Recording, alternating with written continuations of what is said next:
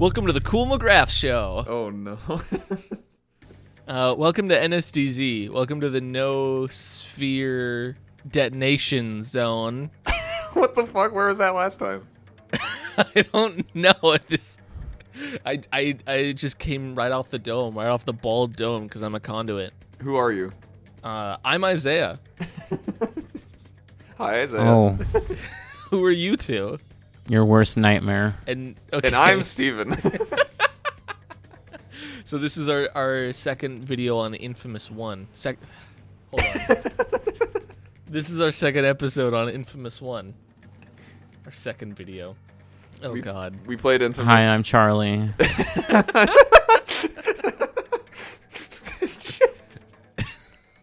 All right, now that the gang's all here.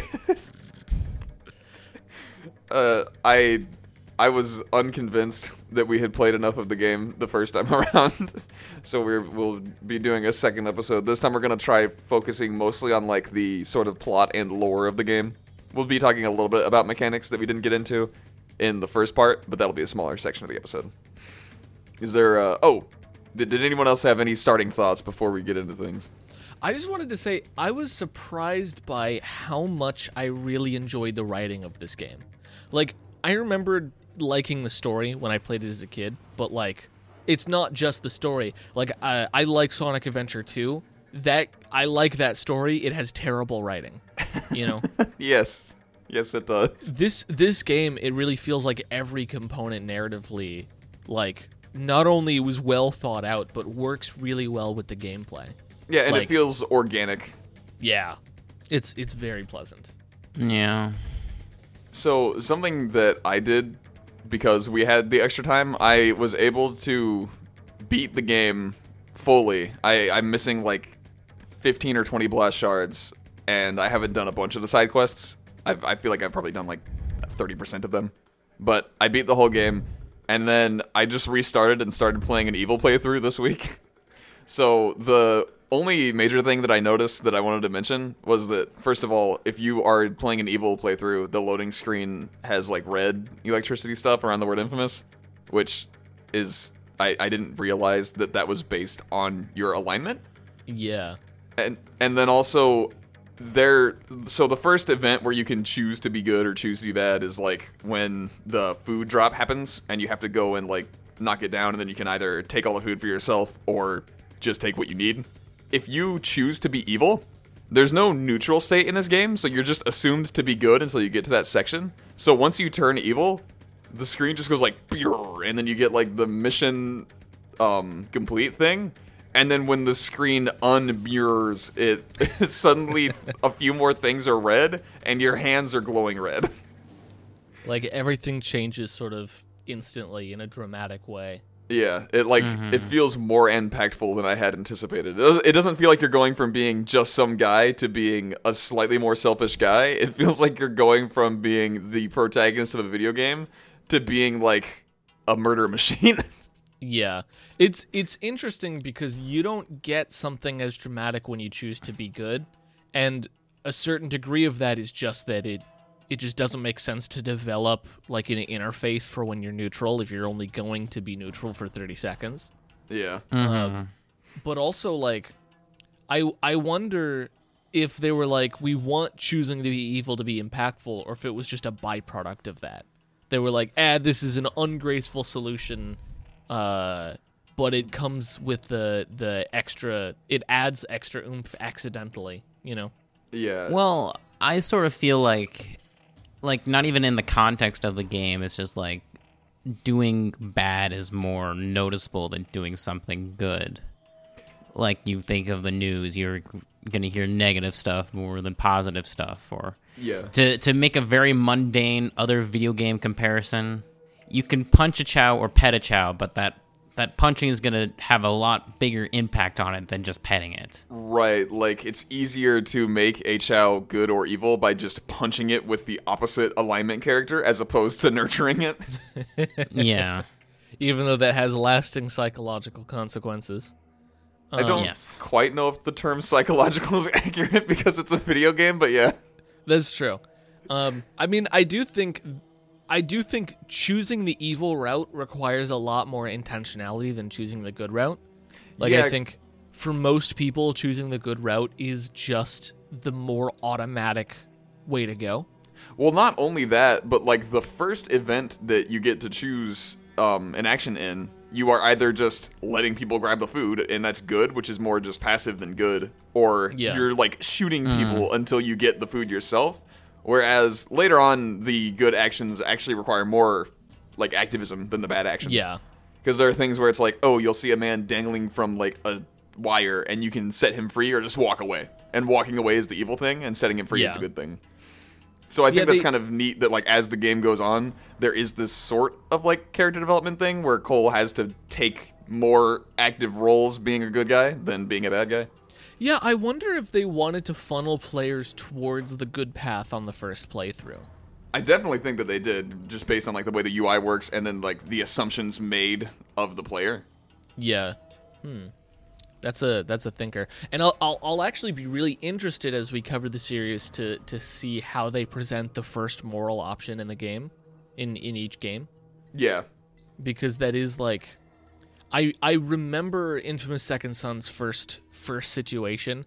I was watching a friend play it, and like it was a lot more. The choice felt a lot more meaningful. So we hadn't committed on a playthrough yet, and we had to discuss it for like 10 minutes. Yeah.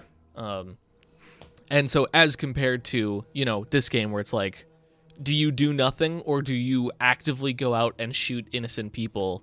Like, that's a gameplay like that funnels you directly towards I'm going to do nothing. Because if you can't make a decision, your passivity will decide for you.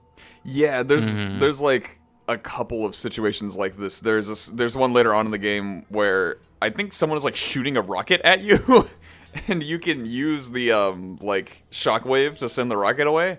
But it's almost a quick time event where it's like, oh, I can let myself get shot by the rocket, and that's good. Or if I'm like fast enough, I can block the rocket.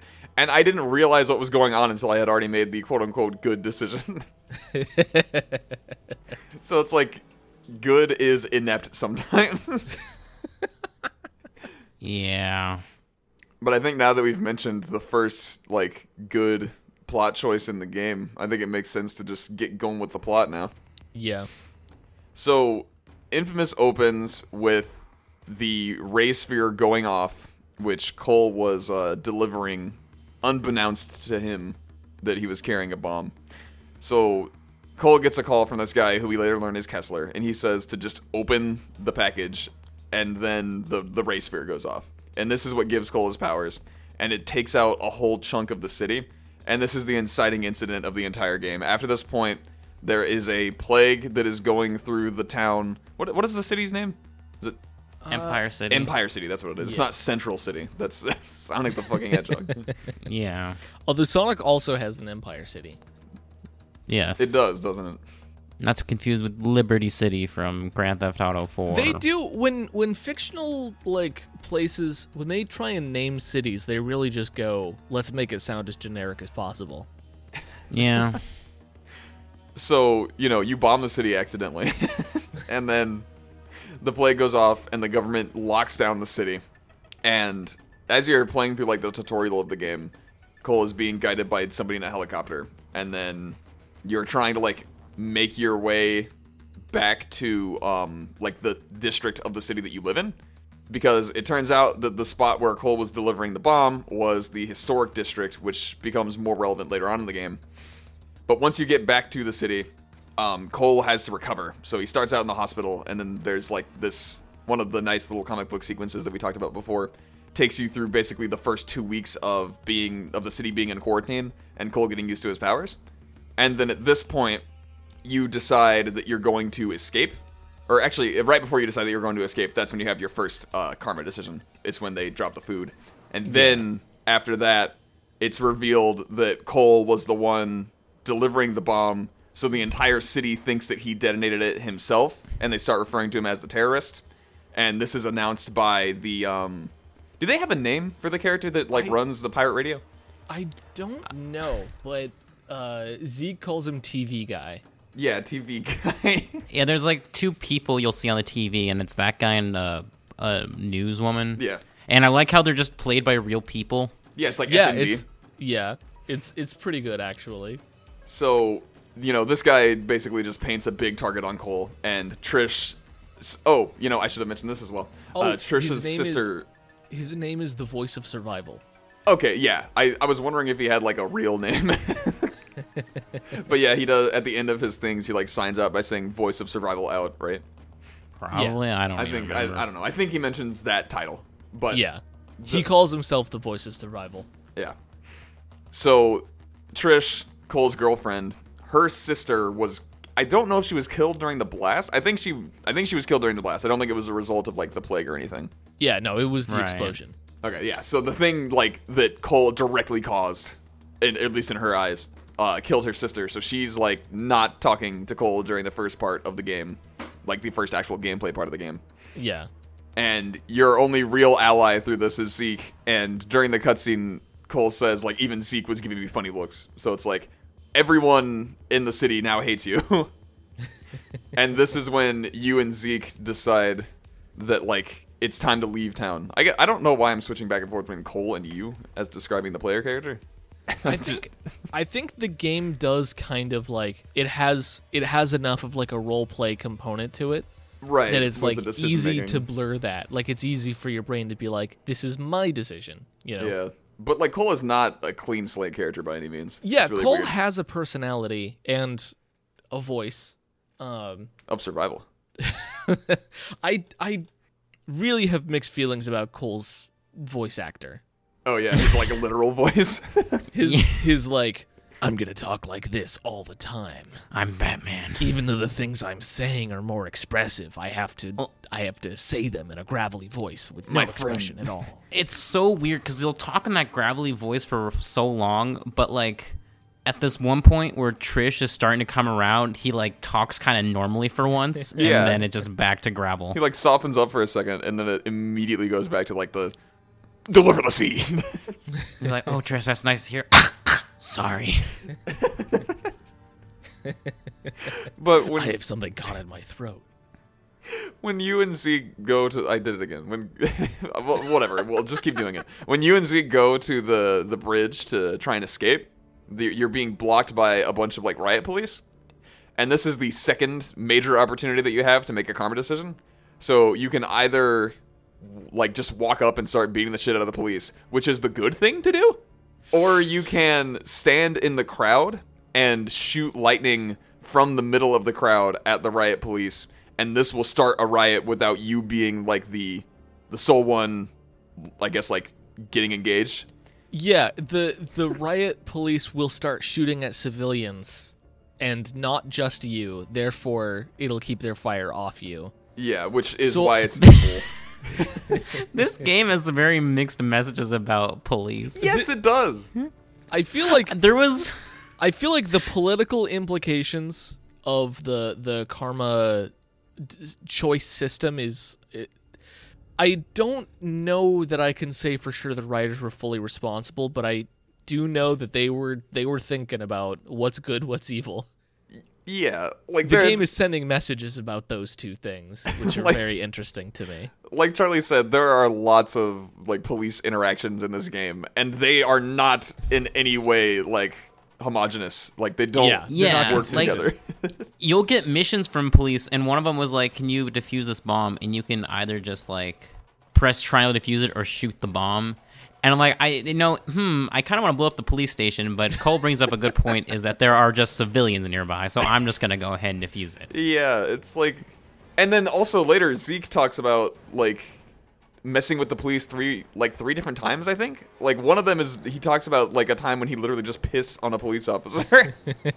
It's like one of the first lines of dialogue in the game. There's a mission that really gets me, where you have to escort, like, arrested Reapers to a police station. Yeah, for interrogation. Yeah, and the game is like, yeah, so this is a good mission because you're helping the cops, and that's good. But also, if the Reapers aren't walking fast enough, you can zap them with electricity to speed them up. Yeah, and that's a good thing to do. That's not bad. And when you do that, Cole is like, "Hurry it up, shithead!" Like he's not. Yeah. Like, he's like being a monster. It's so like. Like, my action here is pretty bad. These guys are already, like, I'm pretty sure they're handcuffed. If not, I don't know, like, what they're doing. And when it's the Reapers, they are also under mind control. Yeah! Actually, that's another thing. So, we'll get to the Sasha bit, but I do need to talk about how there's a section where Sasha has prisoners, and they're being mind controlled, so they're progressively becoming Reapers. And you get experience for freeing prisoners, but there are some prisoners that are already in Reaper outfits because they're already like so far gone that they're wearing the uniforms. And if you free them, you don't get anything for it. But they also don't attack you. They don't attack you. That's true. So They don't. I thought they like start to attack after like, no, a they little bit. They just stand around. Yeah, I like this bit a lot because it's like they are through the process of being mind wiped. Like, it seems, but they have not been, like, told to kill you. So they're just... I took them down anyway. You killed them? I didn't kill them. Oh, okay. Sorry. I just incapacitated them. Oh, There is a difference. Right. I wonder if maybe if you attack them, they will start to attack back. You just shot them with electricity till they stopped moving. Sorry, I didn't mean to... Did you get experience for it, Charlie? I don't remember, probably. That's fair. Where were we at in the plot, though? The blast happens. The riot police. The riot police. Yeah. That's right. Okay, yeah, so we got to the bridge. So at this point, no matter what you do, a riot starts, which is why it feels even weirder that those decisions are like the difference between good and bad. But as soon as you attack one of the police officers, all the civilians start rushing, and then the police start shooting everyone involved.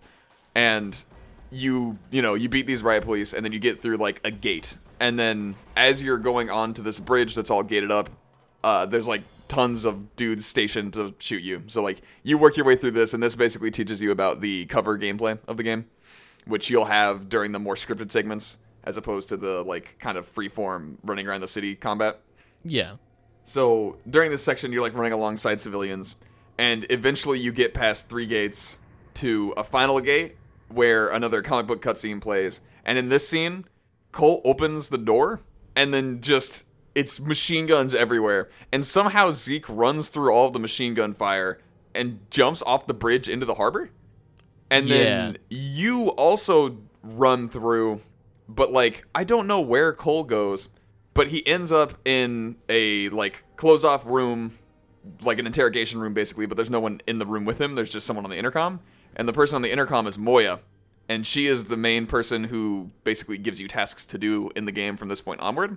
And she tells you that her husband, John White. John White. There we go. I kept wanting to say Mayor, but that's not right at all. Also, are they married? They do have different last names. So, fun fact, John doesn't even know Moya, but that's a spoiler. Ah, okay. So Moya tells you that her husband has like infiltrated the First Sons and that she is looking for him, and she wants you to help. And she says that if you help, she'll get you off the island, off the city. Yeah. And you, Cole, whatever, you have no choice but to help her, both because that's how video games work, and because there is nothing but machine guns waiting on the other side of this wall. Yeah. So you end up like spawning under the bridge, and she's like, all right, you'll have to work your way out because I can't control the police. I'm like separate from the government. So you work your way back from the bottom of the bridge onto the mainland again, and Zeke is just there. Yeah, he's already swam back. He says like, now I'm no Michael Phelps, but I made it, or whatever. And you and Zeke just keep hanging out for a little bit, and then Moya starts giving you tasks.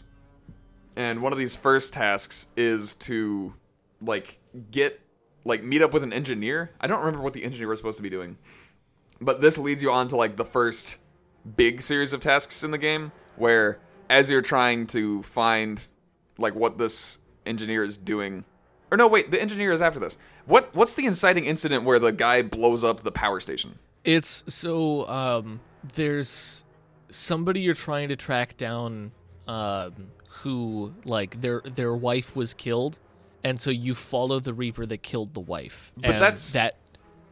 I thought that. Yeah, because then you have to go into the sewer. Yeah, that's during the sewer though, right? That's after the bomb has already gone off. You find the wife, like, at this place outside. Yeah, because you're looking for the the engineer, trail. and then you find the wife instead. Yes. And that's when you learn that you have telekinesis. Or not telekinesis, telepathy. Yeah, you're looking for the guy, you find his dead wife, you follow the ghost image of the person who killed the wife.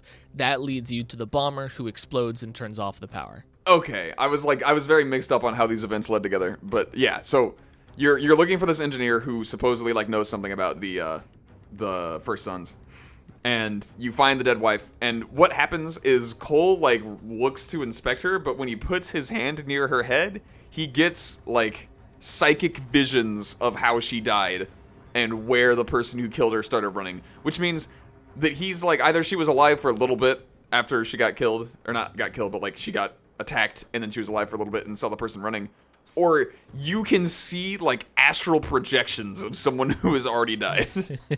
So, I mean, the explanation of how the ray sphere works and how Cole's power specifically works does make this power actually make a bit more sense. Well, especially when you see other people's powers, because the implication is that the ray sphere does not make conduits. Conduits exist, and the ray sphere boosts them. So in this universe, just telepathy is real. And telekinesis is real. Yeah, actually, that makes sense. So, like, Cole was already telepathic, and now he also has super lightning. Yeah. It's essentially the amount of, like, telepathic energy. It was boosted by essentially the deaths of the people around him. Yeah, and he absorbed their, like, powers. Their like, neuron energy. Yeah. So, that bomb going off takes out power in the whole Neon district. And that's, or the whole Neon section of the city, because it's broken up into smaller districts even after Neon. Because there's, like, 3 islands, and then each island has districts. But they're all Empire City? Mm-hmm. So, Empire City is 3 islands. It's really weird. It's like the boroughs of New York. Yeah. Yeah, that's the best way to describe it. But this power outage is what starts you off on, like, the main sequence of events that you'll be doing. And as you're taking care of these power outages, you go into the sewers and you, like, unlock new powers, and then you bring back electricity, so you make the space easier for you to fight in. And you do this, I think, 4 times, along with a couple of other side missions and story missions. Like, one of the story missions is the train that we talked about before. This doesn't really have any major impact on the story, but you free a train full of, like, civilians, and then this is one of the first times when, if you're evil, a cutscene changes. So, when you get off the train, Cole is like, everyone was surprised to see the terrorists freeing their loved ones, but, like, they still gave me shitty looks. And if you're good, he's like, I don't really care what they think of me, and then you just walk away. But if you're evil, he's like, Cole shoots some of the people, and then he says, let's see what they think of that, and then he, like, walks off. I like how, like, depending on your decisions, Cole is just canonically an asshole.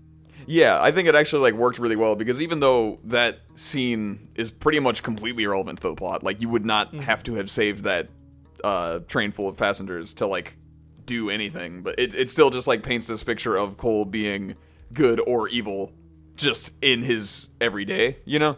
Yeah. And then after this sort of, like, string of events, you also get wrapped up in the first kind of, like, B-plot of the game, which is this black tar that the Reapers are spreading. And eventually you find out that this tar is the same tar that's mind-controlling the Reapers themselves, and they're putting it in the water supply to, like, basically attack everyone living in the Neon District. And you have to start shutting off these valves and, like, cleaning up the water supply. And that's how you start talking to Trish again. Because when you go to the first location where there's black tar in, like, this giant fountain, she's there too, trying to help the people that are getting sick because of it. And she is not happy to see Cole, but she's like, if you want to help, just, you know, shut off the valve. And you do this, and it sprays Cole with, like, this black tar that makes him start seeing visions and hearing Sasha's voice in his head. And the voice is being the leader of the Reapers. Is she their direct leader? I mean, I think so. It's a safe assumption given that she's the one mind controlling them. It's weird though, because the Reapers are described as having existed before the events of the game, but they just didn't have, like, access to all of their weapons and the ones that are conduits. Yeah, so I mean, they used to just be a gang. Maybe Sasha wasn't the leader back then, but she certainly is now. Yeah, I guess I was just like curious if like she was always the leader and didn't always have superpowers, or if she was only the leader after she had superpowers. I could see it either way. They don't get too far into it. Yeah, the Reapers are kind of the least explored of the groups in the game. Yeah. But basically, Sasha gets in your head and she starts saying things to Cole about how like she's better than Trish and that Trish doesn't love Cole, and you're like, this is all going through his head while Trish is trying to take Cole to her van to like get the black tar off his face, and then eventually Cole just passes out, and that's when Trish is able to get the black tar off, and then she says, "If you like get this stuff in your face again, I'm not going to be there to help you." And then obviously you have to go and get more of the black tar cleaned up, so you're going to get it on your face again. It's honestly very... It is something to dislike about Trish, because I feel like this is mind control goop, and Cole she doesn't know that, though. They don't know at this point that the Reapers are being mind controlled. No, but I feel like Cole could be like, yeah, so when I had the goop on my face, like I was hearing a voice that was trying to get me to like perform actions that maybe might be considered morally reprehensible.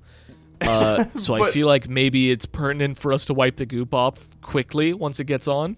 But he didn't, so that's on him for not explaining what was going on, not her. You know what? That's fair, yeah. This man killed her sister, as far as she knows, and now he's like, I'm sorry, baby, I didn't mean it.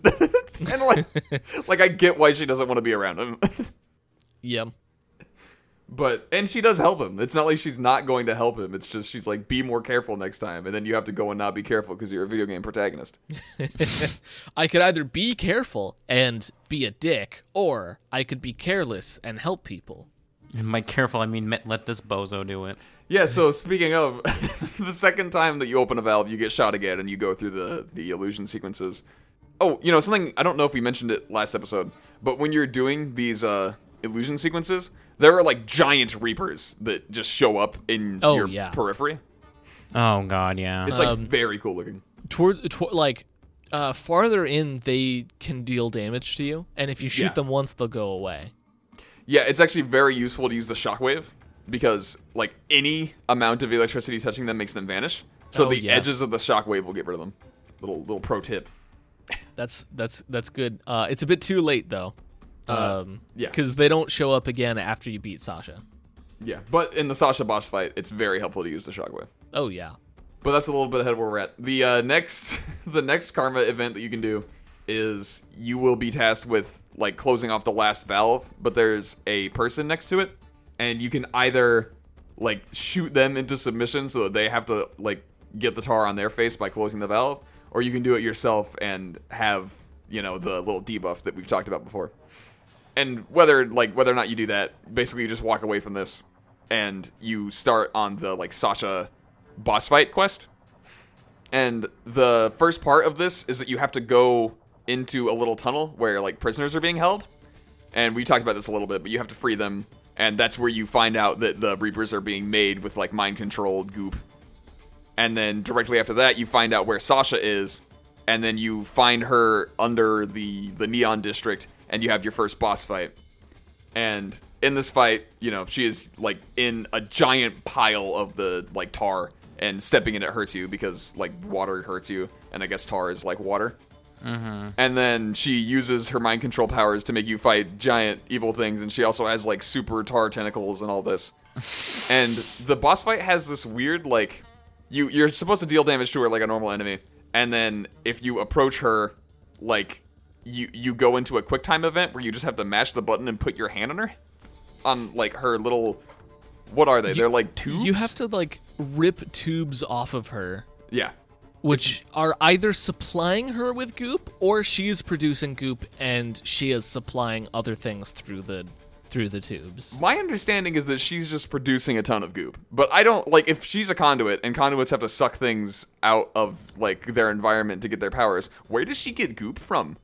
Where does she get goop? I guess she can just shoot goop at her own goop and then pull goop out of it, like you can with electricity. I assume she just made her own goop. Yeah, I think she's just like, you know, like we produce a ton of fluids. I don't like this bit anymore. Isaiah! you saying that she just peed on the whole city? So the other thing, I think I like this. It's like uncomfortable, but in a way that works. Is the entire boss fight? She is acting like the two of you have like dinner plans. Like you guys. Yeah. Are She going also to go like on a is date. pretending that you're Kessler. That's Yeah. true. Yeah. Well, so that only happens during the boss fight. Up until this point, she refers to you as Cole the whole time, and she clearly is interested in you. But during this boss fight, she starts using the names Cole and Kessler interchangeably. Yeah. Which is your first hint that Kessler, spoiler alert, is Cole. Playing the game through like knowing that is like a little different than playing it through not knowing it. Yeah, for sure. It makes like a lot of things feel weird, which is another good reason the game like wants you to do a second playthrough. Yeah. But after this, you end up making your way to the Warren, which is the second major island in the city.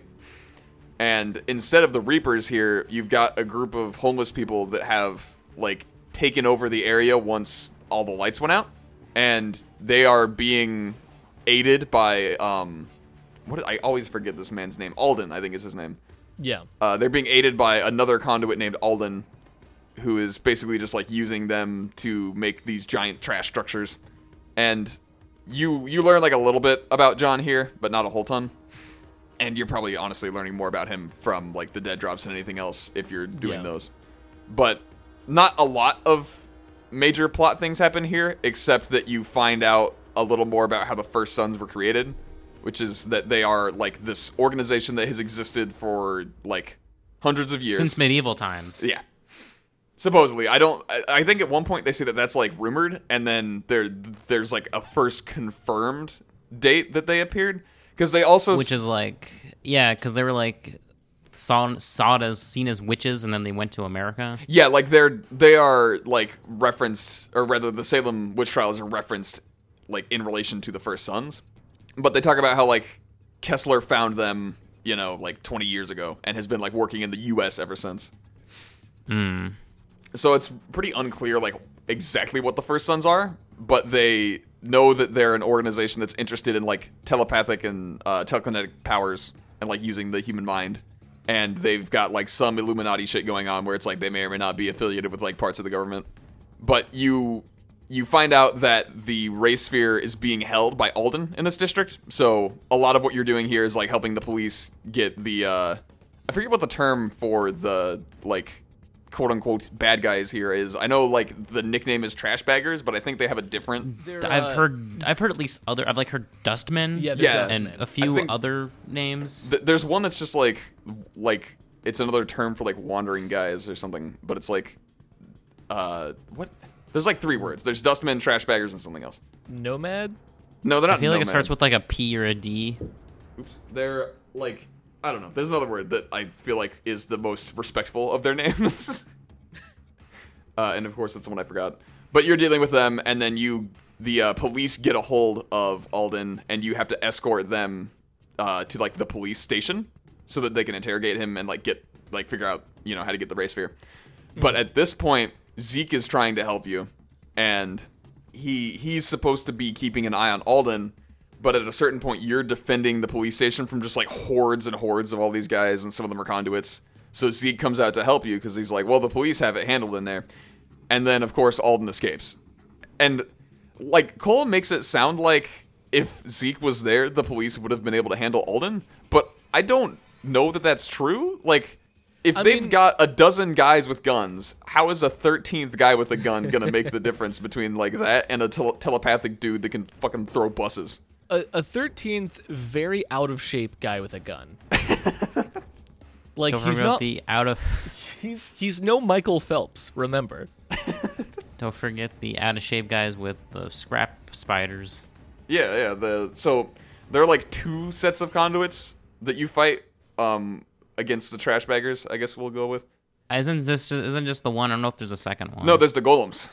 Those are also conduits. The like giant. Oh, the scrap spiders. No. There's there are. I don't think you got to this part, but there's a second kind of conduit that they have that is like one guy, and then he uses telepathy to like move metal around him and form like a giant golem. Oh, okay. But yeah, there's also these like bigger dudes that have like backs with spiders on them that they just throw these like little spidery like trash goblins at you. Oh, one plot thing that we should mention that I forgot to go over is when you first are introduced to Alden, you're trying to deliver a bus with Trish and some like hurt people to a medical facility. And this is the point in the story when Trish and Cole are like trying to patch things up, kind of. Like she's accepted that he was not intentionally trying to bomb the city. Which I feel like that should have been clear earlier, but, it's weird right now.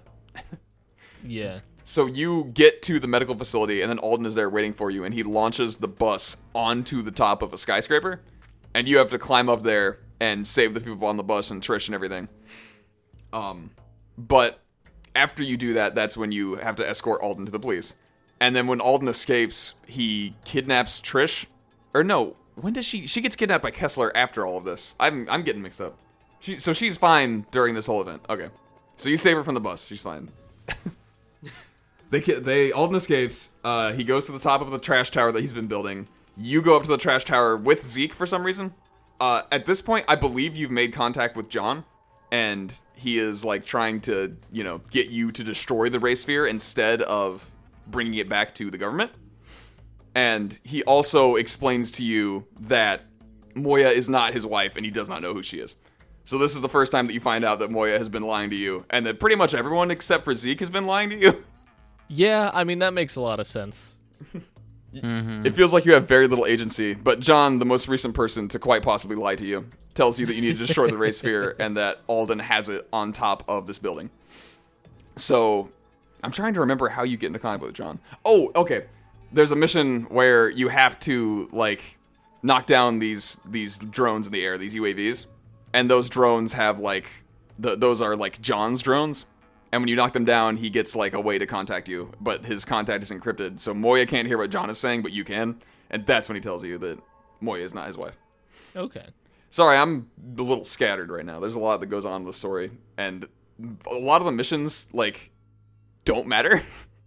Yeah, there's a lot of, like, small arcs that are, like, especially with the 3 sections sort of each have their own, in like, order to get through them, B-plot. you do a thing. Yeah. And then also a lot of the side content is fairly disconnected or sometimes connected to a side plot.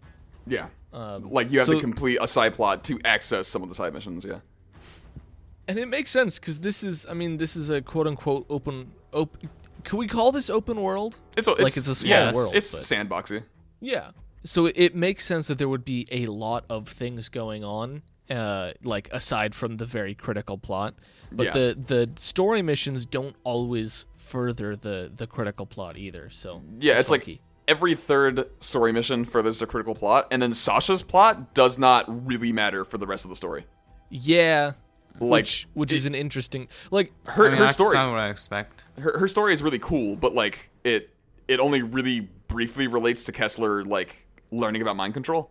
Yeah. Well, and especially, like, for me, and you get more about her in Dead Drops, but for me, like, in the mission story, you beat Sasha and Cole is like, I was about to ask her about the First Sons when she got taken away by somebody else, and the plot just couldn't move forward because of this. Yeah, and then you go to, like, super homeless town. Yeah.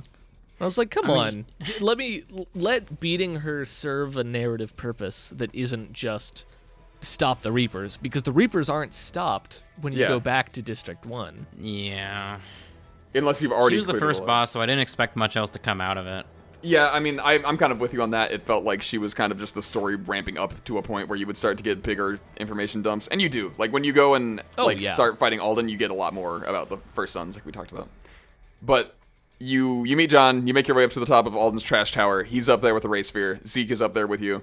And you have your second boss fight, which is less interesting than the Sasha boss fight. Neither of you guys got to this one, right? That is correct. The sequence climbing up to the tower is very cool because it's the highest you've ever climbed. And wait, are you talking about you talking about the save Zeke or no? I just kind of skipped over that. Okay, because it was starting to sound familiar. Yeah, it's a similar section, except instead of walking around through like a little maze, you're climbing up a giant trash tower. But yeah, there is a segment where Alden captures Zeke, and you have to like free him, and Zeke is like, sorry man, I was just trying to help, and Cole is like, well fucking stop, you don't have superpowers. And then after telling Zeke to fucking stop, he asks for Zeke's help to climb the tower to get to fight the superpowered man. And you're up there with Zeke. John has told you to destroy the Ray Sphere. You see the Ray Sphere. You have to beat Alden because he has it. He's sending goons after you. Zeke is like shooting Alden just with a regular gun, which is working somehow. And then, hey, it works when people shoot you with regular guns. Yes, but I am not a million-year-old man or whatever that has staples in my forehead and can lift buses with my mind. That's true. You got me there. You beat Alden, his ass drops the Ray Sphere, and then Zeke has the Ray Sphere. And Kessler shows up at this point, and like, Zeke is trying to decide what he wants to do, and Cole is like, just like throw it to me so I can blow it up. And then Zeke tries to trigger the Ray Sphere, which is like a very cool character moment. Because up until now, you know that Zeke has wanted superpowers, but he's kind of been like nonchalant about it, and he's been like really buddy-buddy with Cole. And he's been the only person that's been on your side the whole game. You know? Yeah. Everyone else is like up in the air about it. But then Zeke decides that he wants superpowers, even if he has to kill like everyone in a mile radius or whatever. Yeah. So he triggers it, and then nothing happens. And at this point, Kessler is like, come with me and I can give you superpowers, Zeke. So Zeke, with the Ray Sphere, just jumps onto Kessler's helicopter, and Cole's like, what the fuck? That's very uncool, Zeke. Yeah, it's like, dude, are you kidding me? So you're up there with the dead old guy, and you just have to walk back to Zeke's apartment. I think you go back to Zeke's apartment, I'm not sure. It's not like you have a place to live aside from there. Yeah, but after this part in the story, John tells you, like, you fucked up and your fat friend was not trustworthy, so you now need to go and fix all the problems. And he tells you that Kessler is held up in the historic district, which is actually where the bomb originally went off to start the game. So you make your way over there, and this is where, like, a lot of the sort of, like, loose ends start getting tied up. Like, Cole tells Moya to fuck off, basically. He's like, you have been lying to me the whole time. I don't know, like, what you want. I'm not giving you the Ray Sphere, so you can stop calling me. And then Zeke calls him, and he's like, hey, man, what's up? And Cole's like, I'm not returning your calls. The first major incident that happens on the historic district is that Kessler suspends Moya from one building, and then a bunch of senators, I think they are, from another. Are they senators, or are they just, like, council people for the city? They're, like, important somebodies. But unfortunately, I don't remember. Yeah, I didn't think that you would. It's not, like, a super important event. Wait, is it Moya or is it Trish? Trish, sorry, did I say Moya? Yes. That'd be incredible if he got a hold of Moya and held her from a... she's calling Cole, and she's like, help? I don't know, I feel like at that point the motivation would be more clear for Cole. Yes, very much so. But except that he would want closure with Moya, you know. Yeah. Well, he wants closure with Trish too. Yes. If Trish and Moya were the ones being suspended instead of one of them and the... Anyway. Trish is suspended from one building, and then important people are suspended from the other. This is another karma thing where you can choose to save the most people or save the one important person to you, which I feel like this is not good and evil. I think this is probably the most, like... Yeah. fucked up question they ask. It's literally the trolley problem. Yeah. This is like there isn't a right choice in that problem. Yeah, so it's like, this is the one where I think it's the least fair that they ask it, but I think it makes sense. Like, it's pretty clear that evil Cole still likes Trish, and he would just abandon everything to go and get to her. It also, the choice makes sense for the story, which we'll get into. Yeah. But my understanding is, no matter what you do here, Trish dies. Like, if you go and try to save her, she ends up dying anyway. But I am not sure, because in my evil playthrough, I did not get that far. So I could see it being like, you save her, and then she's pissed off that you did that instead of the moral correct quote unquote choice, and like, she just leaves. walks away. Yeah, and then she exits the story at that point. I'm gonna look her up on the wiki while I'm talking about this. But so if you do the good playthrough, which we all did, you go and you save all of the people on one side, and Trish just drops from the other building. And this is actually the specific point where Zeke starts trying to get a hold of you, because he's like, I didn't know Kessler was going to try and kill Trish. And then he's like, also, he didn't even give me superpowers, so that fucking sucks. Oh, Zeke. And Cole is like, Zeke, fuck you. I never want to see you again. You killed my girlfriend. Fuck you. Okay, so apparently, according to the wiki, quote, Cole made his move, though despite his efforts, he failed to save Trish. Okay, yeah, that's what I figured. Like, she still dies even if... So she dies regardless. Yeah, okay. That's a shame. I mean, I think it makes sense that she would need to be dead either way. Like, something we'll get to in just a second. Because after this event, you and John really start hunkering down, and you figure out where Kessler is hiding the Ray Sphere, basically. You have to do, like, a couple of missions to do this. But you eventually you find the Ray Sphere, and you have the choice to either destroy it or activate it again. I think that's what it is. It's either destroy it or activate it again, or it's destroy it or take it for yourself. One is the good, one is the evil. If you choose the good, you blow up the Ray Sphere, and what happens here is that John is just really close to the Ray Sphere for no reason. So he just gets sucked into it when it blows up. It like makes like a tiny black hole. He gets sucked into it and dies. And then you just have to walk away and like finish up the plot on your own. I don't know like if it does anything for you if you do the evil thing. I would assume like if I were designing the game, I would give you like a bunch of experience when you activate the Ray Sphere or something. But it can't give you new powers because there's like a set list of powers the game has. Yeah, and also like if there's an entire power, like extra power unique to like when Evil. that happens. Yeah. It would be a little funky. It'd be really weird. I'm just gonna look this up really quick. But the ending of the game is Kessler, after you blow up the Ray Sphere, is like, Cole, you stupid bastard, why didn't you get more superpowers? Come and fight me. And you go to the original crater created by the Ray Sphere the first time it was detonated. And you have a fight to the death with Kessler, at the end of which he you're about ready to do like your kill move on him, and then he grabs your forehead and uses Cole's telepathy to show Cole that Kessler is Cole, and then he went back in time to stop the beast. You know, it's a whole thing. Yeah, so I mean, I think it's a really good bit that Kessler was Cole who failed to stop an entity called the Beast, and so in order to recover from this, he went back in time to like forcefully train his past self via being an evil guy and like making Cole's life hard enough that he would grow strong enough to defeat the Beast when it came time. Yeah. Which is a really, really interesting motivation for a villain. Yeah, I think that it is convincing, because if you think of Cole as the type of person that is already a little bit like wishy-washy, where it took like this huge turning point in his life for him to decide whether he was good or evil, then like another huge turning point in future Cole's life where like his family was killed by this thing, it would make sense that he would kind of go crazy and do like the evil thing to try and, you know, prevent that.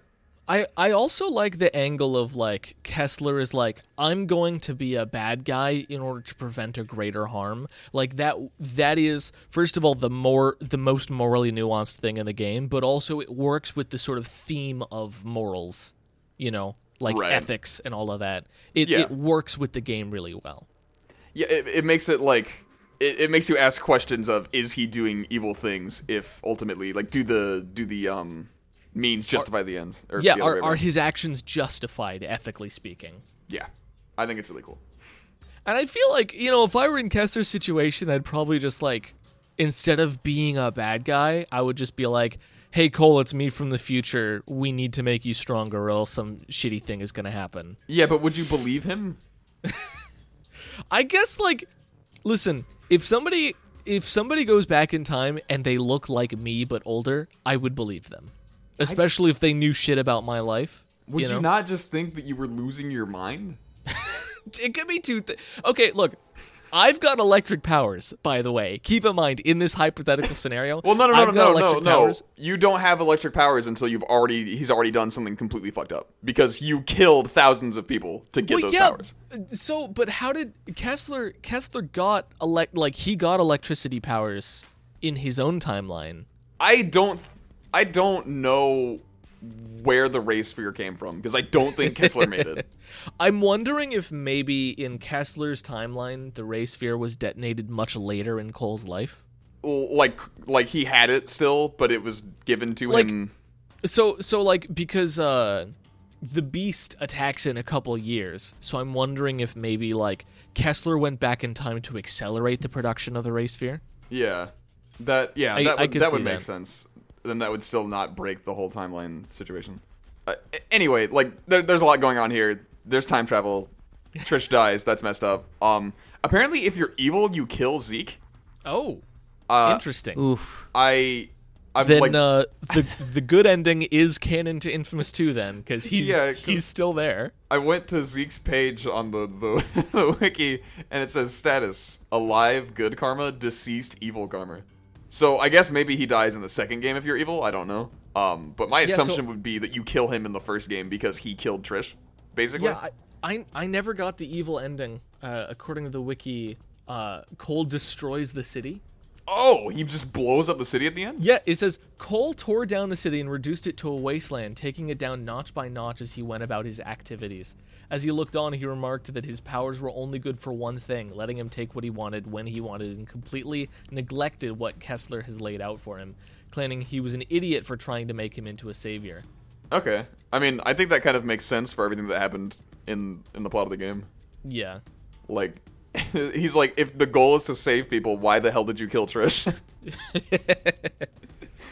It's interesting too, because Kessler's philosophy is that suffering is required for growth. Yeah. And therefore, the more suffering, the more growth, which is not, you get diminishing returns at the very least. Yeah, for sure. So I feel like it wasn't really necessary to kill Trish, but I wonder if it was also a component of like him being like, I need to test the moral worth of Cole because I need Cole to be a good enough person to decide that it's worth dedicating the next couple years to saving the world from the Beast. Yeah, and he said like something along the lines of he needed to make sure that there was no emotional attachment to like the world around him so that he could just cleanly make the right decision, which I think builds more into the do the ends justify the means of Kessler's character. Yeah. Because he's like, it's not about good or evil, it's about like, we need to save the planet. Yeah.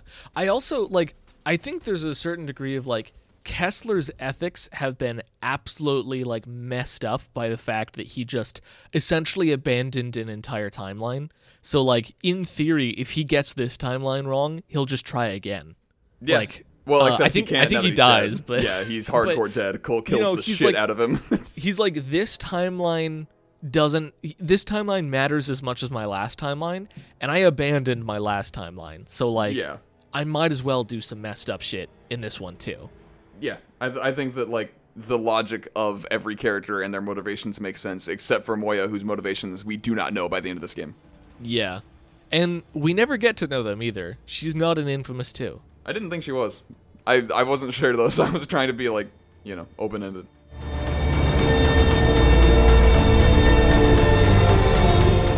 So, how do you guys feel about the characters in this game? Jesus Christ, what a transition.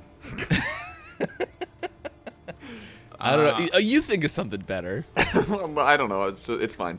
I think that we should start by talking about Cole. We've already said, you know, a few things about him, but how do you guys feel about Mr. McGrath? I like Cole. Me too. I think Cole is fine. I think I'm the least jazzed on Cole out of the three of us, but he still overall gets a thumbs up. I mean, I like his design even though his design is being a shaved head and having the jacket, but like I saw him in Street Fighter Cross Tag, I'm like, oh, that's a pretty good design. Yeah, he's very serviceable. Serviceable is definitely the word. I mean, it's interesting because it's sort of a comic book game, but his character design is still very like guy Grounded wearing a jacket. Reality. Yeah, like Yeah. it's very. In general, the character design is fairly mundane. It gets like wackier as time goes on, which is something that I like. But it feels weird that our protagonist is the most mundanely designed character.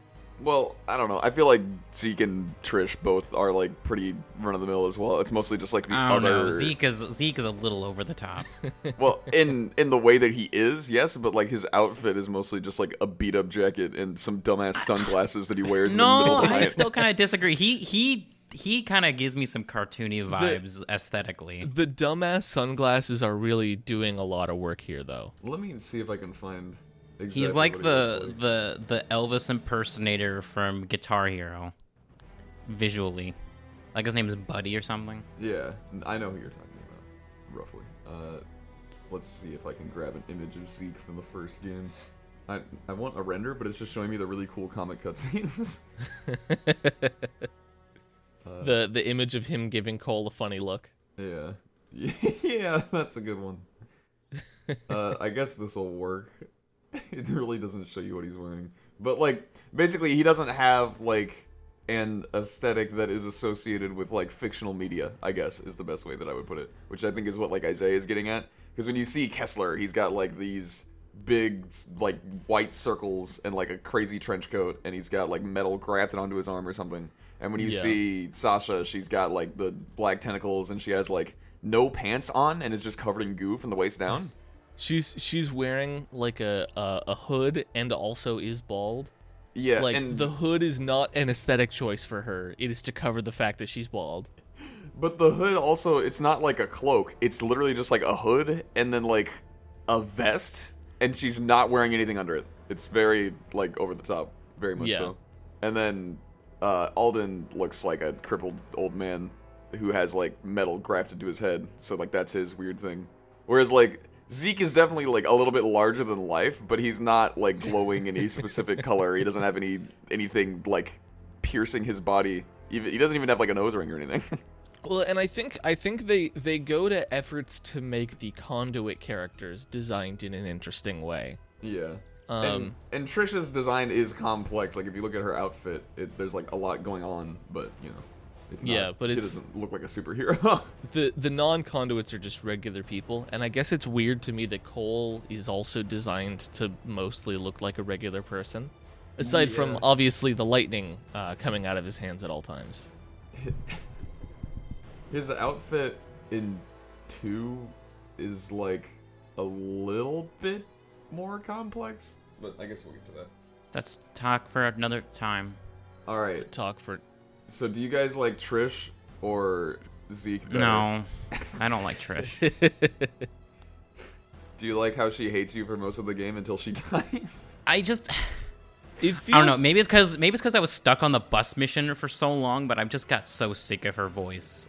Yeah, you mostly hear her like complaining at you, and it does not endear her. It feels I gotta like say this. It feels bad that the majority of like superhero stories with a female love interest spend most of the female love interest like screen time having her be like, you either suck or shouldn't be doing this, like one of those two things. Yeah, and both like, come off as nagging in a way that is not good for the character. It's not good, and it's so consistent across like the superhero genre. Yeah. Yay, sexism, poor writing. It's not great. And it's like, because in any individual case, I think you that can be like... so this is definitely like men writing women, but I do think that her motivation for being the way that she is totally makes sense, whereas a lot of the time it doesn't. Yeah, like I think it, like, her situation, her reactions are extremely reasonable. Yeah. It just sucks that she is part of a pattern. Yeah, she's become a trope when she didn't need to be, yeah. And it makes it impossible to like her, and also kind of makes it harder to like women in general once you pick up the pattern. I mean, yeah, and that's not good. No, it's not great. That being said, I think Moya is a much better written character in this capacity.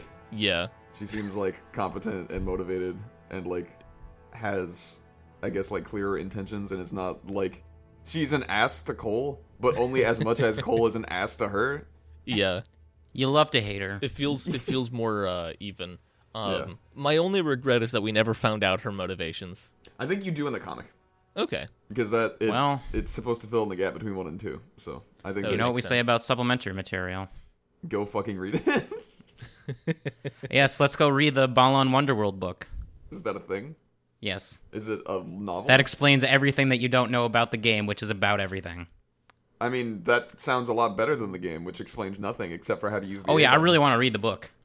So I think we're all with it on this. I just don't want to play the game, unlike this, where I'd rather play the game than read it. Well, I don't know. The comic series seems really cool. Let me also say, I love Zeke. I do also love Zeke. I think that in the evil version where you kill Zeke, I might enjoy that part. Damn. Like, from hearing that he kind of betrays you is, like, that's disheartening, but I never got there, so I get to live in blissful ignorance.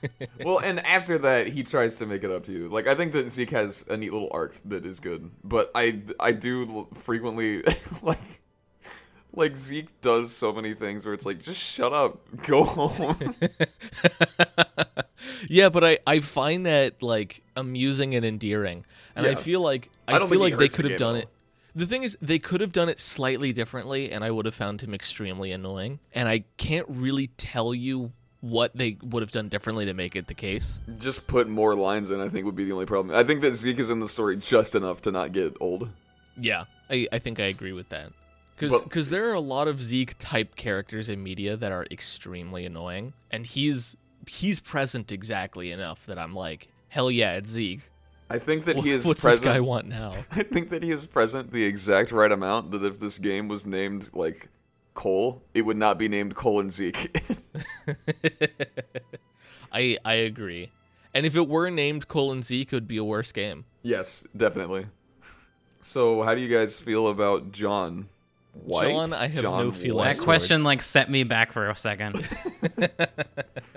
This is the guy that you mostly meet through dead drops until the later part of the game where you, like, interact with him as a real character and he chats with you. But I guess if you guys never met him, I'll just talk about John for a minute. Yeah, you should do that because I didn't quite get to meet him.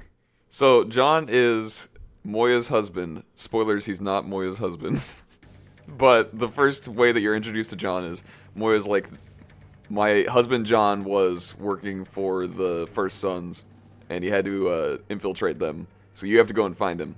And you learn quite a bit about John through the dead drops, but when you meet him, he's like, Moya is not my wife. I don't know what the hell is going on. You need to work with me, and we need to, like, blow up this race fear stat. And he has nothing else going on in his life. He is purely motivated by just blowing up the race sphere.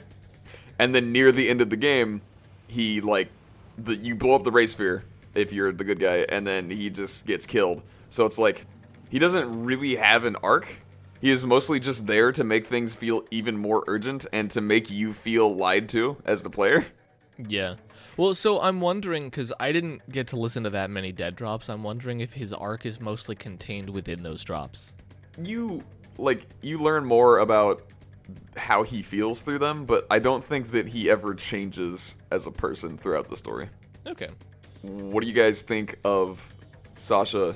Sasha, I actually really like Sasha. It felt like a shame that she was not relevant to the plot at all once you defeated her. Yeah. And I think a part of that is just that I feel like, I don't know, if we're going to dedicate so much story time to her arc, maybe that arc should be meaningful. I really didn't care for her that much. I mean, she was, like I said, she was there, and because, like, she was the first boss, I'm like, I guess there's not much to think about other than, like, a quick mention from John in the dead drops. Yeah. I think she becomes more interesting retroactively when you realize the, like, Cole Kessler are the same person thing. Yeah. Mm-hmm. And then, like, it makes you think about the fact that Kessler not only went back in time and did a bunch of horrible things to Cole, he's also ruining Sasha's life. Like, he's running around and doing all of this awful shit just because he believes it will help Cole be ready to fight the Beast. Regardless of what happens to anyone involved. Because he directly caused Sasha to use the brain control shit to make the Reapers. So it's like, the ramifications of Sasha and Kessler's interactions do not become understood until the last, like, fourth of the game. Yeah. And I think that's, I mean, it's another point in this game was designed to be replayed sort of bucket. Yeah. Because Sasha does not come up again until the last fourth. And then she's relevant in the first fourth. Yeah. So when you replay it, it's sort of back to back. And so it puts things in perspective. I do think, though, that this is the first case where, like, I kind of agree with Charlie. I think it suffers from wanting you to play it twice because the first time through, she kind of doesn't make any sense. Yeah. Yeah, especially, like... And especially because you don't know Kessler's name unless you've been collecting dead drops. So the first time she mentions Kessler's name, you're like, I don't know what you're talking about. Yeah, there's a really solid chance you're like, what the fuck is a Kessler? Yeah. Is this a Star Wars reference? I do like the depiction of her like mind control goop as like she's not just controlling you, she's also like literally trying to convince you to do something, like she's talking to you. Yeah. You know, I really enjoyed that. I also liked the first time. I don't think this happened any of the subsequent times, but the first time you're under the effects of the goop, the camera is not under your control. It So, kind like- of is, but it's like being tugged away from you. Yeah, like the camera is trying to push you towards something, and you have to like push it back towards what you're actually trying to focus on. Yeah, like you still which can feels use really neat. the right stick, but it's like it's very cool. It's like this like the goop is trying to influence you to walk in a different direction, and you have to actively resist that.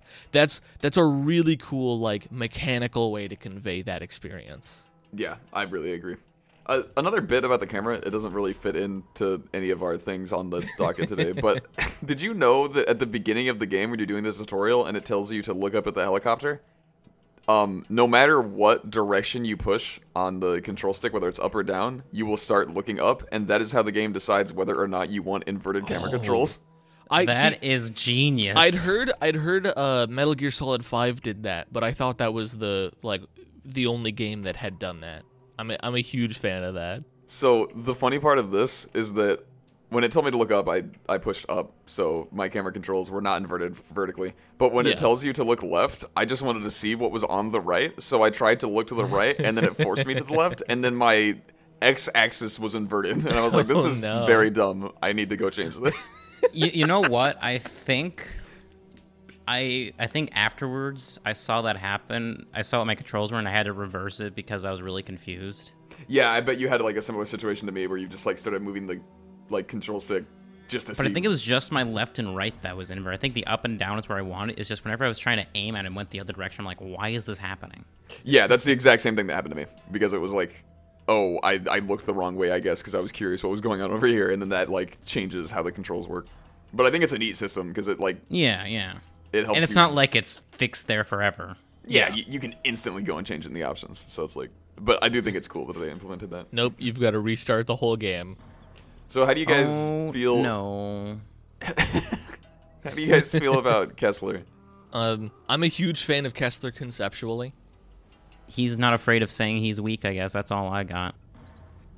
I think for some reason, kid me, when I found out, first of all, I found out they were the same person. It blew my mind. But also, like, I was like, oh yeah, of course, he's got electricity powers. So if he becomes powerful enough, he'll eventually be able to travel through time.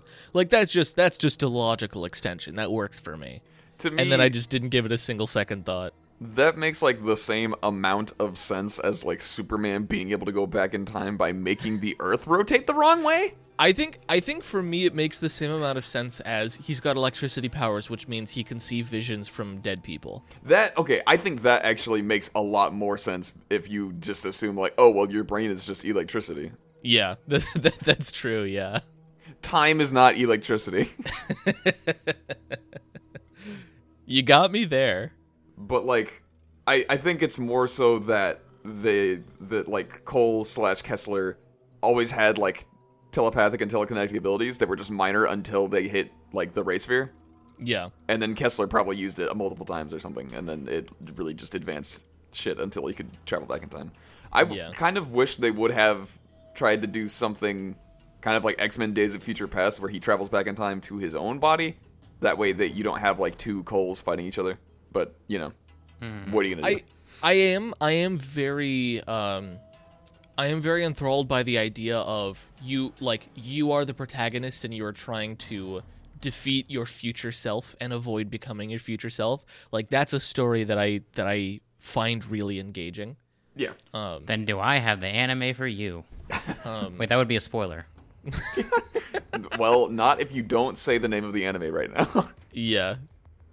But yeah, I like Kessler too. I think that he serves his role really well, and I think that the fact that constantly he makes you think about, do the ends justify the means, is very cool, especially on the second playthrough. Yeah. How do you guys feel about the voice of Survival? He's all right. Wait, what? The guy that is the pirate television Oh, dude. yeah, that guy. The TV guy. The TV guy. I was imagining that as like your inner voice, and I'm like, I don't remember Cole going that crazy. Like, The thing about him that gets me is when I played the game as a kid, I was like, this guy is a dick. What an asshole.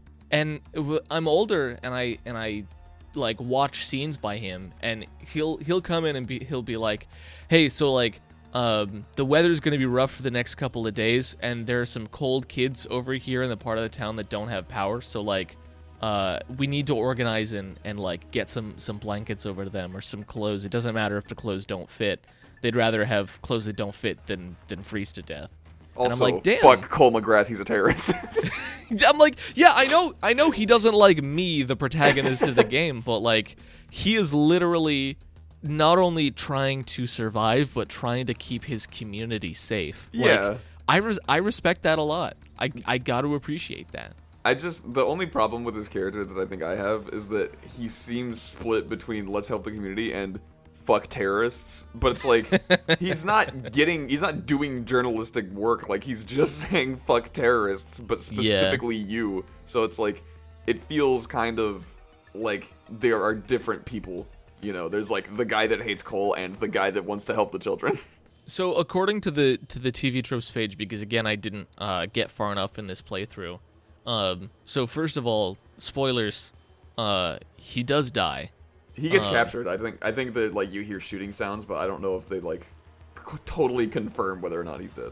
So he says he gets captured and or killed by the First Sons. Yeah. And he says something to the effects of, "But I did everything you told me," which I think is supposed to imply that his bad mouthing of Cole was under the direction and duress of the First Sons. Yeah, I think that makes sense too. Which, you know, again, it's something that retroactively it like adds up a little more. But I don't think, especially because like his community action and his hatred of Cole they're so different from each other that it makes sense that one is what he actually wants to do and the other is what he's forced to do. Right, but I don't think that one offhander remark like actually salvages the fact that the character is very annoying frequently. I think that's highly fair. Also, okay, I actually have to complain about this. Whether it's the news person or the Voice of Survival, whenever the TV is on, there's no subtitles for it. Yeah, also, if you walk away, you just, like, don't get to hear it, so it kind of asks you to stand there for a little bit, which... Yeah, and there's no way to re-watch them, either, like there are with dead drops. So, like, you have to stand in place, and if you're in the middle of a shootout, that's a problem. Sometimes there will be other dialogue happening on top of it. Yep. It's not great.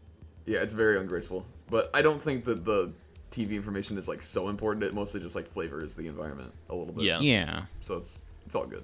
It makes the place feel more real, which is really nice. And I'm wondering if maybe the lack of subtitles is due to the fact that it was like FMV, and they just couldn't time subtitles to lines as easily. That makes truly no sense. You could easily just like put the lines up there and have them be slightly delayed or whatever. Like, it would not matter. It's because it's just audio. The audio and video are not directly linked. It's just like playing an audio track, and then there's video on the TV. So it's like you could just transcribe the audio like you did with everything else in the game. Yeah, it's my understanding of the way subtitles are generally set up. It would take a bit more work to do than the regular system. I don't know how much work it would take. How much more work, I should say, it would take. Okay, well, I'm curious, why would it take any more effort to transcribe that audio than any other piece of audio in the game? So here's the bit. In video games, generally what happens is there's a voice clip and a piece of subtitle, which are rigged to go off at the same time. Yeah. And so usually you have sort of this list of voice clips, and when the previous one ends, you have this bit of delay time before the next one starts. Which gives you this natural pause buffer, and sometimes in games you'll have characters talk over each other, but there will be weird pauses between them, and this is the reason for that. It's just more work to reconfigure the amount of pause for a given line, so it's just less work to standardize it. And so if you have like an FMV section, there is no list of lines. There is instead just one long like clip of audio that is playing in sync with the video. And so I guess you could have one long subtitle, and sometimes Infamous does that, and they just have this scroll feature going on. Yeah. Also, like, why couldn't you just have subtitles that are timed with the video still? Like, it would be an issue if someone talked over it, but that's what I'm saying separate. is the architecture for making subtitles play in sync with the audio or with the audio and video is different than the architecture for most of the dialogue in the game. Like, Yeah, you but would have to build that system separately, and that would take an amount of time. I guess, but I can't imagine it would take any more time than just already programming a delay after a line is played. And just for the record, I'm of the opinion that amount of time is worth it because I think those sections need subtitles. Yeah, even more than anything else in the game. Yeah. It's so easy to not be able to hear what's going on. Yeah. But I think like that programmatic difference is the reason, as far as I can tell, I'm assuming that's the reason they don't have subtitles. Maybe. Because if that were not the reason, then the reason would be because we didn't want them to have subtitles, and that's a way worse reason. I think that there are a lot of things in this game that are kind of lumpy that get solved in the future entries, but I agree with that. Do you guys have anything else you'd like to say about the characters? I didn't get to Alden Tate. I don't know if you want to talk about him briefly. Nah, fuck that guy. Okay, I respect that. Yeah, I think he's kind of cool, but not nearly as cool as Sasha or Kessler. And I think that he's mostly just serves like a like bridge role between those two and between like the three major maps. Yeah. Yeah, let's just move on. Like a cow. Yeah. Because I'm actually just stalling because we're going to talk about dead drops. So, dead drops are basically these satellite dishes spread around the city that basically serve as A, collectibles, and B, lore drops. Because at the beginning, Moya will say, I need you to look into what happened to John, and you can find him through these dead drops, and you just, I don't know, you plug them into your phone or something, and you listen to the feedback, and you'll send them to me. And you take like an SD card or something, and your phone decodes it. Man, it is really interesting. I'm realizing, because this was released in like late aughts, and you're like, oh yeah, they mostly have flip phones back then. And I also, when you had to do the drone mission, I'm like, oh right, they look like planes because that's all people knew drones were back then. They're not the little four helicopter things. Right, like the vertical takeoff vehicles. And I mean, he basically, it's just John like investigating the First Sons, and you know, he mentions Kessler and Sasha and just kind of the history of the First Sons. I don't know if we're gonna go into any specific details, but there are two dead drops that I specifically wanted to talk about. The first one is just for flavor. There's a dead drop where John has recorded Kessler talking about one of the experiments with a ray sphere, or I don't know if it's with a ray sphere specifically, but it's with like trying to give things like conduit abilities and like activating latent conduit abilities. And he talks about how he's got like a test rat that he has like trapped and then exposed to like ray sphere energy. And then the rat is trying to escape, and it develops wings to try and like get out of its enclosure. Oh man. Yeah. So it's like, it tells you, first of all, that like Kessler is a monster. Second of all, that like some people and any living thing presumably can have conduit abilities like latent, and then they can be pulled out. And then it also tells you that they can sprout wings, which is really cool. Yeah, I mean, I think the really important implication on that is your conduit powers can affect your body, sometimes in very helpful ways. Yeah. But it can alter your physical form, which might be why Sasha is bald, even though that's irrelevant in the second game, where conduits definitely still have hair. Yeah. And then the other one that I wanted to talk about is just the very last dead drop that you get. It's like, so these dead drops are supposed to be being sent to John's handler, or like whoever, you know, his contact is with the main association that he's working with. And this last dead drop is his handler telling him, all right, John, you did your best. It's time to leave. We're going to have a chopper waiting for you every morning at 6 a.m. at like some specific spot. And then like, that's just the last message. But we know that like John never goes to that helicopter, and he just ends up dying. So it's like, the team that he was working for told him specifically, like, it's time to leave. We're screwed. Don't, like, try and, like, get yourself killed, basically. And he ignores that and goes anyway. You know? I really like that. Yeah, I think it's, like, a very cool reward for getting the last, like, little lore drop, is that you learn that John is so motivated that he doesn't even care about what his organization wants at this point. Well, and that's great, too, because you do still kind of have to put the pieces together and be like, okay, they told him to do this, but I met him. I know he didn't do that. Yeah. And you will most likely get this shortly before you meet John in person, if you're going to get all of them anyway. Like, you'll grab the last dead drop, and then you'll start this mission that is John, like, showing you where the race sphere is and, like, dying at the end of that mission. So if you get it in that order, it's, like, a very intense scene, even more so than it was really before. Good. Oh, that's really good. Yeah, I really like the dead drops a lot.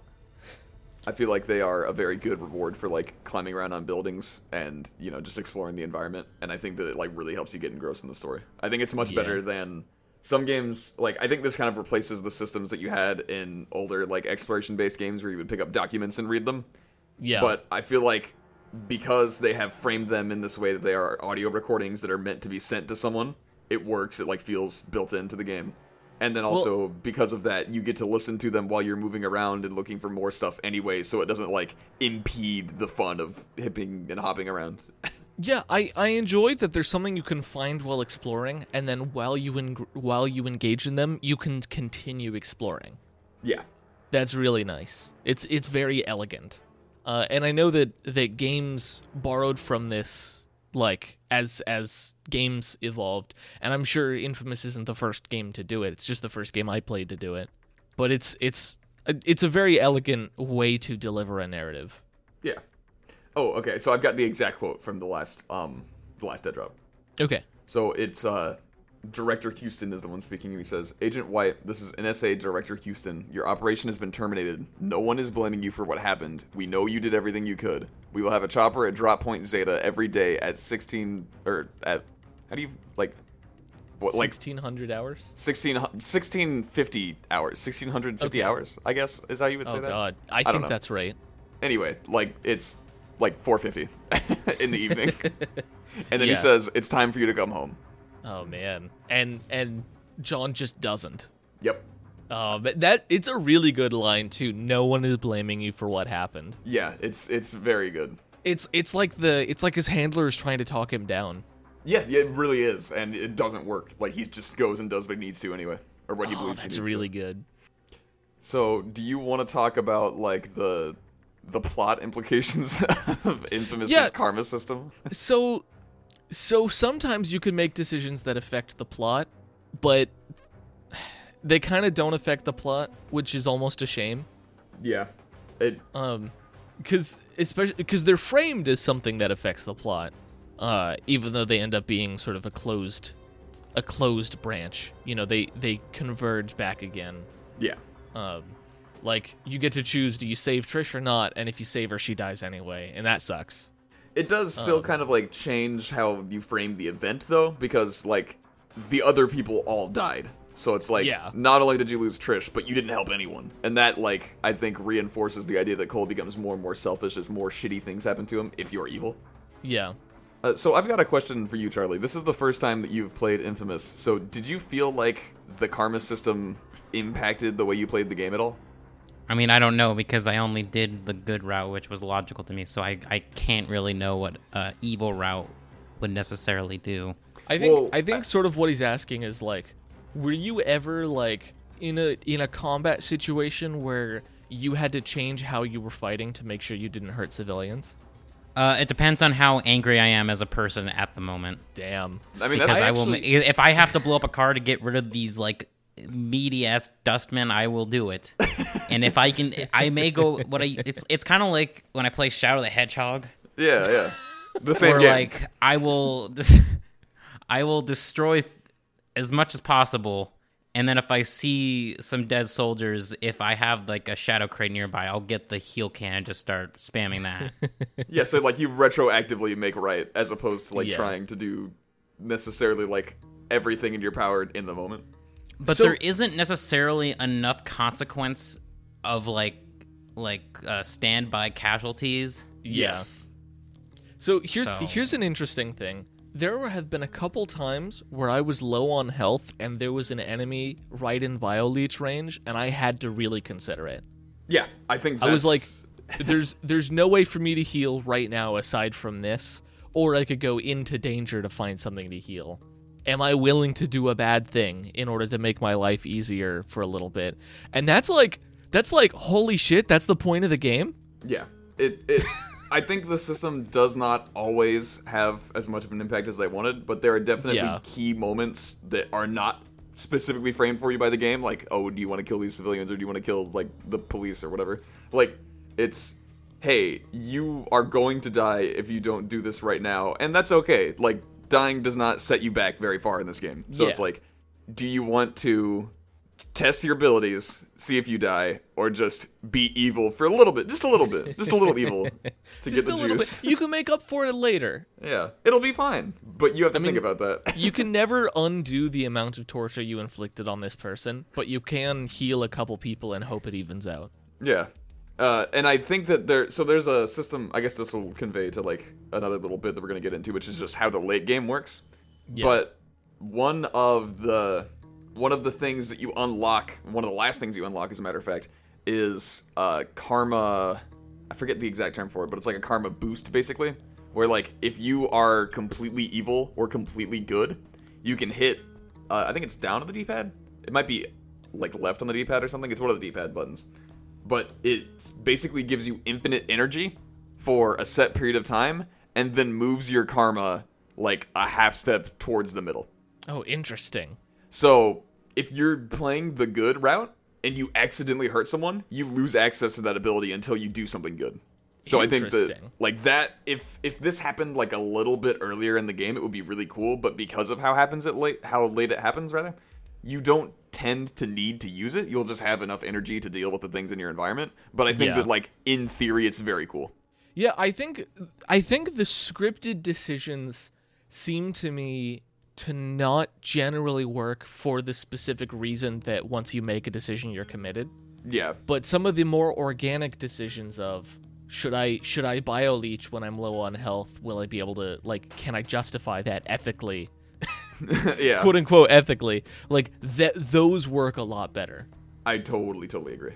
And I think, like, one of the coolest things about the system is just the fact that you can make these tiny choices, and they ultimately don't matter too much, but the game frames them with bright blue and bright red to constantly remind you, like, hey, you did this thing, hey, you fucked up, or, like, hey, you did this thing, you're getting closer to, like, new abilities that happen when you're good or evil, you know? Yeah. So yeah, overall, I like the karma system. I just, like, the intentional choices don't have as much of an impact as I'd like, especially because the ones that affect the plot don't actually affect the plot in the way that I'd prefer. Yeah, they adjust dialogue slightly, but never significantly. Yeah. Other than you can just, like, you can get the bad end if you're bad. Yeah, it's like you end up killing Zeke and destroying the whole city, basically, is, like, the major change, which is, like, I don't think that's necessarily bad. I think that's, like, a fine way to have the ending of your second playthrough. Yeah. I guess, like, the one thing I wish about the bad ending, because the good ending is him being like, you know, I hope I'm ready to fight the beast when the time comes, you know. Yeah. And the bad ending is him being like, who gives a shit about the beast? I'm gonna destroy the town. But I feel like I would have been very satisfied, I think, if Cole was like, I'm going to destroy the town to test my power and see if the beast is next. Yeah. Like this is, I'll kill the beast, and I'll prove that I can kill the beast by doing something hugely horrible because I don't give a shit. Well, and because so many of the people in those cities just hate Cole and want to kill him anyway. So it's like, it's not like he doesn't have anything against the city. There are 3 colossal factions that are constantly fucking with him the whole time. Yeah. And if the city's gone, they're not a problem anymore, so it's fine. So, one of the last things that we want to finish talking about in this episode before we wrap up is the 3 different maps. I don't have, like, a whole ton to say about these, but the first map is Neon, and this is, like, you know, your basic city. It's got, like, lots of little entertainment areas in it. Like, not that you can enter, but just, like, there are lots of signs glowing and everything. Neon, like the district is called. And then there's also like power lines and trains running, and everything just looks kind of like your run-of-the-mill, like slightly rundown city. And then when you go to the Warren for the second part of the game, this is where the buildings look more dilapidated, and there's like trash can fires everywhere and stuff like that. And there are lots of like abandoned cars as well, and then there's less greenery.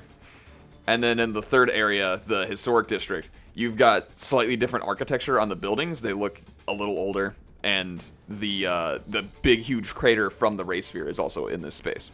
And you can see like some of the damage that it's done on like surrounding buildings, like the parking garage that you originally climb in during the tutorial segment.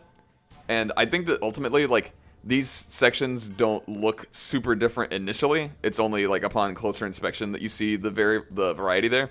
But I do think that they serve to like give you these set spaces that are going through different problems within the larger issue that like the city is under quarantine. There's also something I have to appreciate about the Neon District being your first district, because what is that if not a district full of lights for you to siphon electricity from? Yeah, for so sure. like in theory, I don't know if this is necessarily true in practice, but it's very much like the farther you go, the fewer spots of electricity there are in a given district. Yeah, for sure. So you guys both got to the Warren, but not to the historic district, right? Correct. Okay, so what did you guys feel like it was different enough to warrant a whole different area, or did it feel like you were kind of just going through more of the same? I mean, it felt different because it definitely felt like a slightly trashier area, especially with like the whole shipping area, the stack of containers. Oh yeah, for sure. And like it definitely made sense that this was the place where there were, I guess, more homeless people at it. Like enough to make an army. Yeah. Well, and I appreciate that section has the prison in it, right? Yes. There's a whole environment, like occasionally story missions, will be linear, and sometimes they'll sort of be this linear square you're traveling through. But the prison is just in the middle of the district, and so you can fall into it if you want, if you're not careful, and then have to navigate your way out. Yeah, I guess you could say, like, the Warren has two major set pieces, like the harbor area where they've got all of those giant shipping containers, and then the prison. And then the other two districts, like the Neon District has that big park in the middle with the giant statue that you climb during your first event. And then it's also got, like, the bridge out of the city. And then the Historic District just has the Ray Sphere bomb location, Yeah. I did remember there being a river in the second district, which, if you don't have the hover ability, you can't jump across, and it will kill you instantly. Yeah, you have to, like, tiptoe across the wires. Yeah, which is pretty good. I think, in general, maneuverability is a little bit trickier in the second district than it was in the first one, which is also why they give you more maneuverability powers. Yeah. I want to say more, I mean mostly just the hover. Does this game have a super jump? This one does not. Yeah. Does the next one? Yes, and I thought I remember there being a super jump. And also, the hover is like really bad. Yeah, it's not very effective. The hover I actually really like because it gets worse as it continues. Like, it starts out being pretty good, like, and it gets any bad hover quickly. gets worse technically, but like that's a steep drop. Yeah, like you have to use it for the first second, and then it's basically useless. Like first half second even. Yeah, it's a very brief amount of time that you get basically lateral movement. But I think that the good thing about this is it makes Cole feel not like a god. He doesn't feel like he is this all-powerful being that can just do whatever he wants. He feels like an individual that still needs to, get around. And I think that during the second and third games, they power you up more and more. So if you're playing them one after another, I think it actually feels like a good progression. And I don't think that maneuvering around in the game ever feels bad enough that the hover needed to be better. So it's literally just a way for them to give you slightly larger gaps to get over, to make you think about killing enemies before you jump across something. Yeah. It's also, I mean, it's nice. I'm sure they were like, we want to make a second game, given the way they wrote the narrative to tease a second game. Yeah. So they gave themselves room to make Cole more powerful in the sequel, which is good. I do also think that the hover is meant to be used in tandem with the induction grind, because when you induction grind and hover, you go quite a distance. Oh, yeah. So when you're using them together, I think it feels fine. So it's only really when you're like jumping between buildings that the hover feels like practically useless. Yeah. I mean, I do think your horizontal momentum in general is better from hovering than from free falling. So you still do travel farther, you just land at roughly the same time. Right.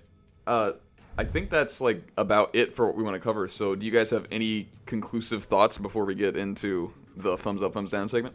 I think it's neat. I think the game's neat. Yeah, I can't wait to see how this Boktai 2s it up or something. Yeah, I'm actually very interested because I haven't played Infamous 2 in a very, very long time to see in what ways it grows, you know? Yeah. Because I was too young back then to really recognize that. I have like barely played Infamous 2. Like I said, I popped into it like in the middle of the game at one point. Never really played through the intro. So I am excited to see all that.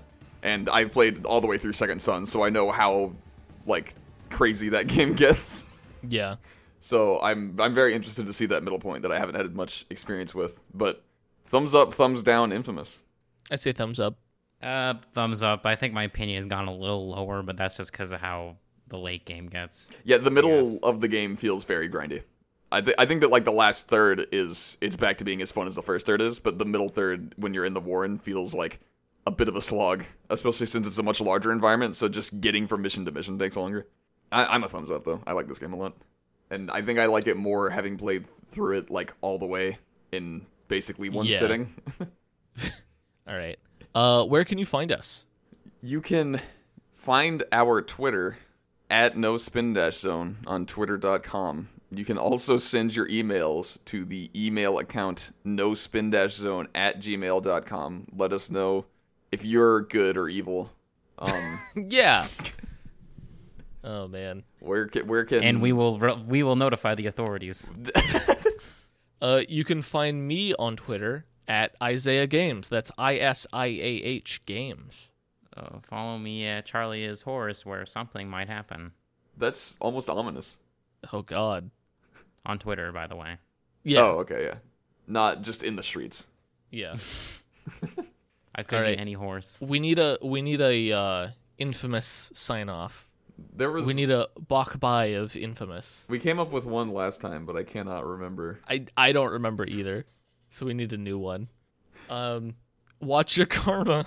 Thunder drop you later? Thunder drop you later. That's terrifying. That just sounds like a death threat. Well, my first idea was dead drop dead later. That also sounds like a murder threat. Have a be good. Don't let the look. I got nothing. Don't be infamous. Don't kill people. Yeah, don't kill people. I'm gonna hit the stop button now.